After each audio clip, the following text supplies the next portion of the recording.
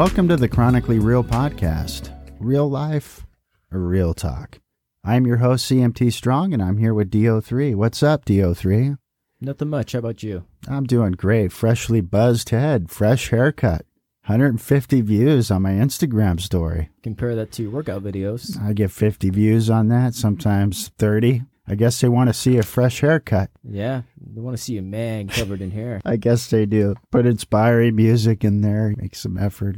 Editing, make sure the camera angle's right.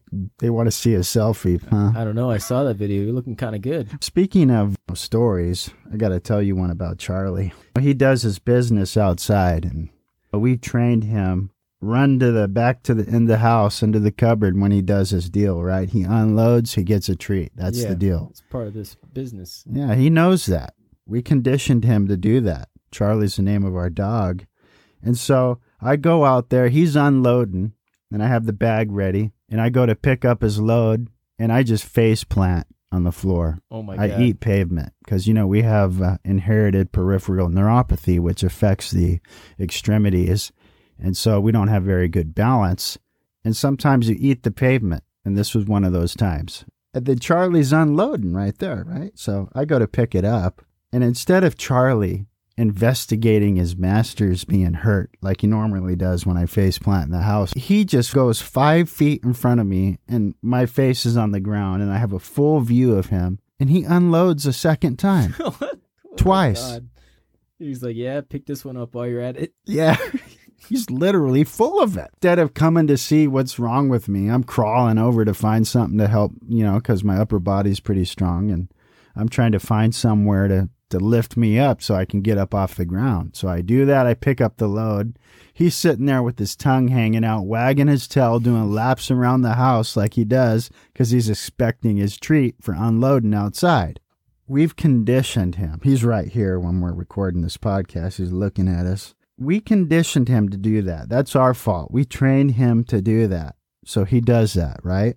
And speaking of conditioning, I was on Instagram. It's one of my favorite social media platforms. And I was going through the chronic illness hashtags. And I came across the individual. I wish I would have recorded the name because I record names or I note names that I want to follow up with him later. And she used an expression called learned helplessness. And she said, as a chronic illness community, we need to be aware of that phenomenon. I'd never heard that expression before. So I was on one.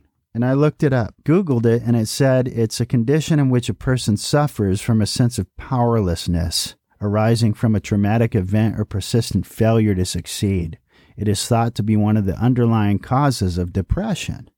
Then there's a definition on Psychology Today.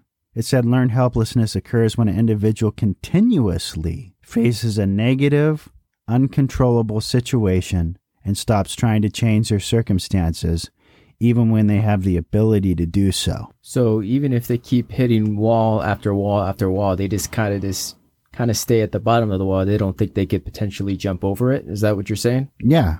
The wall's there. They know it's there. And they begin to believe they can never, ever get over that wall. So something like a maze that they're trying to get through. Mm-hmm. And they don't have any hope.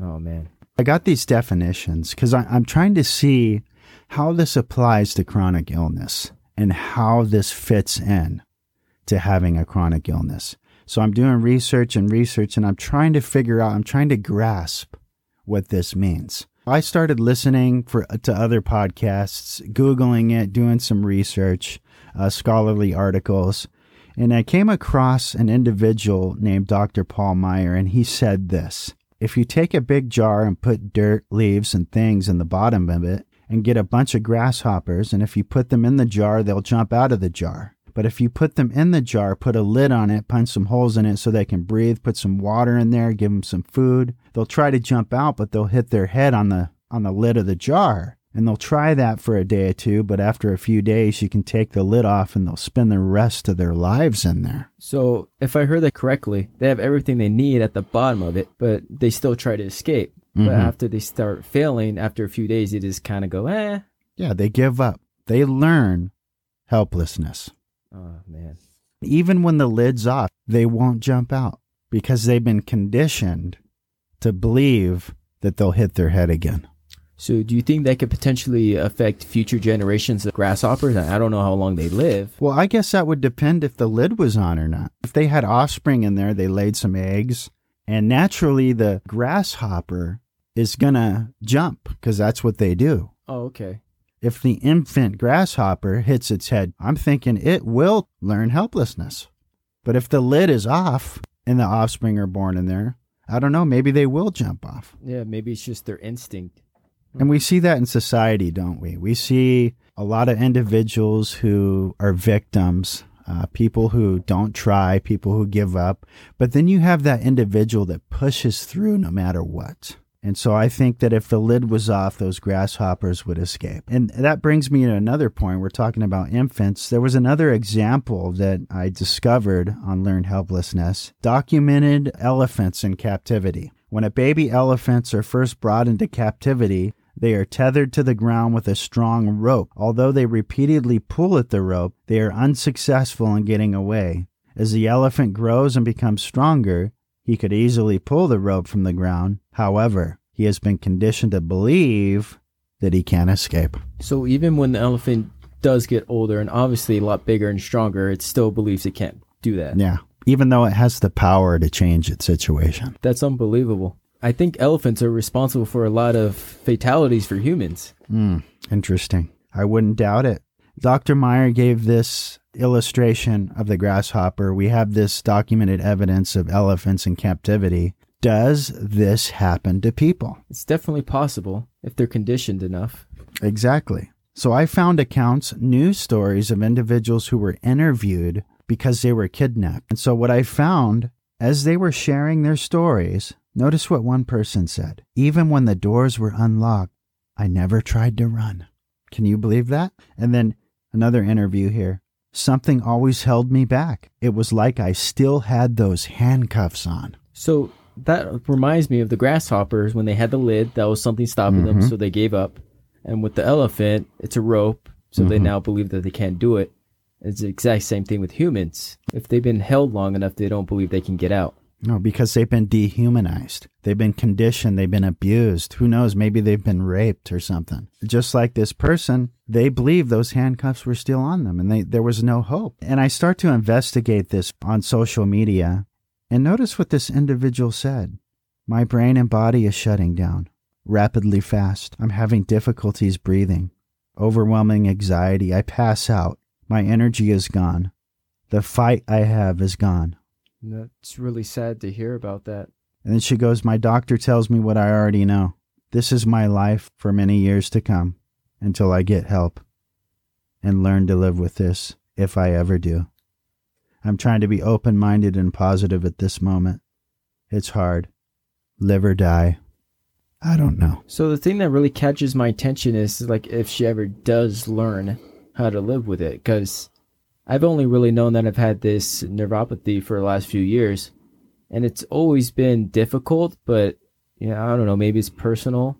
For me, I found it a bit easier with just health and exercise. I found the same too. There's other examples. There's this website I came across, Classroom Champions, talking about this learned helplessness in classrooms. Many children, especially those with disabilities. Here's when it was all coming together for me. Many children, especially those with disabilities, struggle to meet expectations across a variety of different domains, such as home, school, social situations. They develop a sense that they shouldn't even try, since they have not been successful before. So when you bring that up, that also reminds me of a post I ran across. This older sister let her little sister try to paint a designs on her shoes because the little sister wanted to be an artist. And when she got back, the mother had told the little sister that it wasn't good enough and it was bad. You should never have done that. Well, the older sister actually absolutely loved them. But I think the most heartbreaking part was that the little sister wrote a note saying how sorry she was that she didn't do good enough. You should have let me do it. And then so now that child probably thinks, why should I even try again if I'm going to get this kind of heat for doing something? Yeah. Yeah. I was thinking, okay, and keep in mind, individuals that listen to this podcast, we're not doctors. We're not licensed in anything. We're unqualified. This is just two guys talking about what we see. Real talk. Yeah, I've been Their to opinions. the library before. Yeah, we read books and Google stuff. Yep. This is not a prescription or recommendation. This is just us calling it like we see it. Okay? Real talk.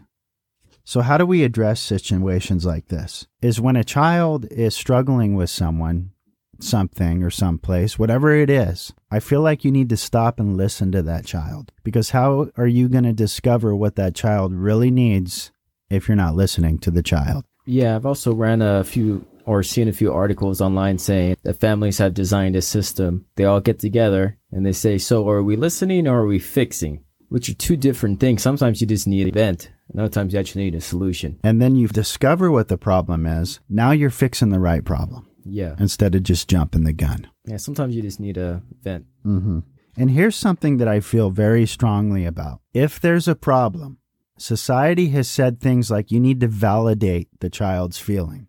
And there's a time for place in that. I'm not saying that that's not important. If you do listen, you figure out what the problem is. If the child has an attitude, I can't. They just want to quit. To me, I wouldn't validate that. I wouldn't give any validity to that. I would acknowledge that there's a problem and say, okay, how do I help my child change their thinking? Teach them how to win differently. Yeah, I definitely remember those conversations, and it's definitely helped me to view things differently. And if you don't know, DO3 is my offspring. Come up with solutions together.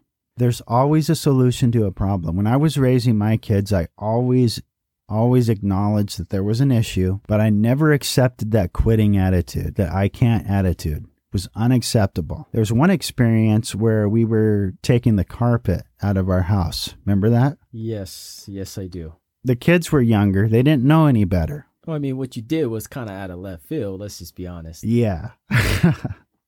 I'll tell you what I did. Is we were looking at it, and the kids are staring at the issue here, okay? There's carpet under the pool table. How are we going to lift that pool table up and take the carpet off from under the pool table? They really thought that it was an impossible feat, that this thing couldn't be accomplished. So I went outside in the backyard. I got these 2 large bricks, and I got the car jack from my car. And I jacked that pool table up, and what did I do? Took the carpet off. But come on. I mean, it's a giant pool table. It's not exactly like it was sturdy. Well, kids that look at that, it's huge. It's a big pool table. It's heavy. I can't even move the thing. And I was pretty buff then. So come up with solutions together. And I remember Dr. Paul Meyer, when I was researching this learned helplessness, he also said that when he was younger, his brother used to hit him in the arm 10 times every time he said, I can't. I wouldn't recommend that. I mean, maybe siblings have a different code. I know my siblings and I had a code that parents didn't teach us. We just had this honor thing between us. Whatever you decide to do, I don't think you should validate quitting attitudes or attitudes of I can't. Acknowledge there's a problem and find a different way to win. And that's how I see it. Let's go to another thing I want to start doing on this show, memes. I love memes, especially with chronic illness. I find that the more truth in it, the funnier they are. This meme I found, this individual in the chronic illness hashtag on Instagram. It had this guy in a car. He's got his hand up on the wheel, and he's staring at you like you're stupid. Have you had an instance where somebody looked at you like you were stupid? We all know what it looks like. Oh, yeah. Yeah. Caption says, late for your doctor's appointment, 15 minutes, they cancel it. Show up for your doctor's appointment, you're waiting for an hour. That's absolutely ridiculous. Oh, isn't it? And it's true.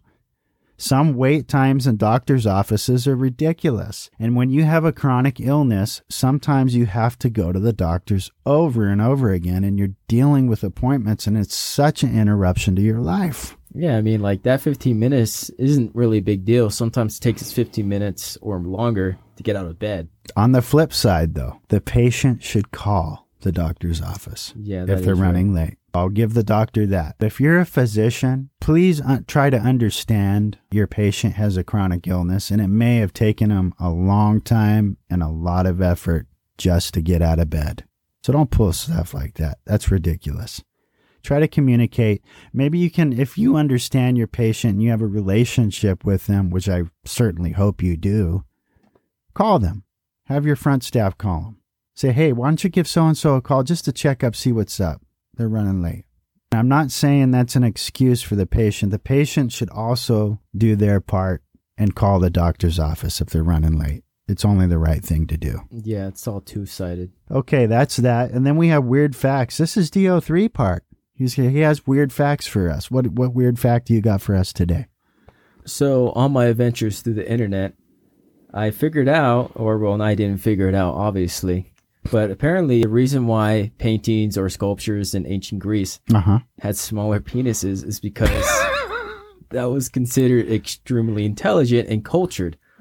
But on the flip side, if it was a rather large one, it was considered uncultured and barbaric. Barbaric, huh? You were a barbarian if you had a large penis?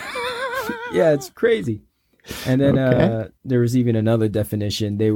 Bigger penises were considered gross and comical, and small penises were considered God sent. Isn't it the opposite today? Yeah. And then it even goes further. The sculptors tried to capture the essence of a man and not his state of horniness.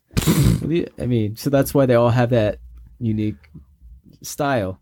You know, and it was culturally acceptable to show your junk in public, right? You know, you go to the baths, public baths. Can you imagine if they had Instagram today and they started posting pictures of themselves and they'd probably be jumping in a tub of cold water just to make their junk look smaller and say, hey, look, I'm more intelligent than you are. Feeling smart today. I'm more sophisticated than you are. My junk's smaller than your junk. What a crazy concept, how that all changed. Yeah. Anyway, that's our show for today. If you like the show, please copy the link and share it. Share the show and send us an email at chronicallyreal@gmail.com. Hit me up on my social media, CMT Strong. Hope you enjoyed the show, and we'll talk to you next time.